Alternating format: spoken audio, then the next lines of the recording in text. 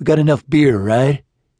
Kyle asked his best friend, Brett, as he ran his fingers through his dark blonde hair, checking himself out in the mirror. Brett sat on the bed, messing around with his phone as they got ready for the night. "Yeah, dude. Don't worry about it," Brett assured him. "This party's gonna be raging.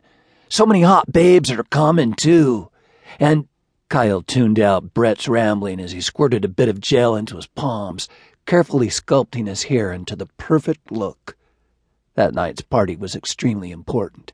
It was the very last party he and his football buddies would host before everyone went off to college in a couple of weeks, and it had to be the best.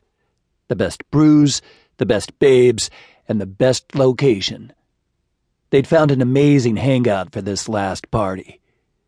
"Come on, Kyle. Aren't you ready yet? Julie just texted me. She said she's coming." The name of the girl he'd been eyeing all year brought him out of his wandering thoughts immediately. Julie was a definite 9 out of 10, and Kyle had some pretty high standards for the girls he banged.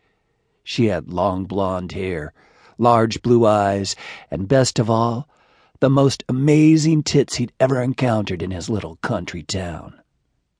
"Julie's coming? Did she say anything about me?"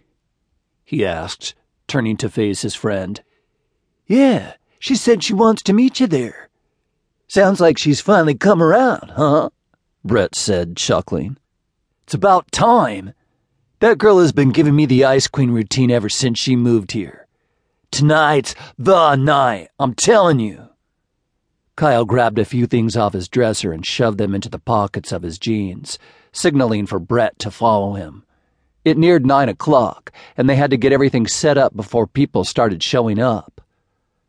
As they headed outside, Kyle couldn't help but notice how eerily clear that night sky was, complete with a full moon.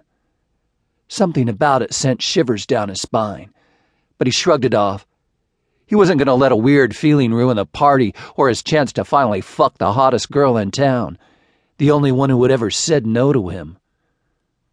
"Let's go," Kyle said, slapping the side of his old red pickup truck.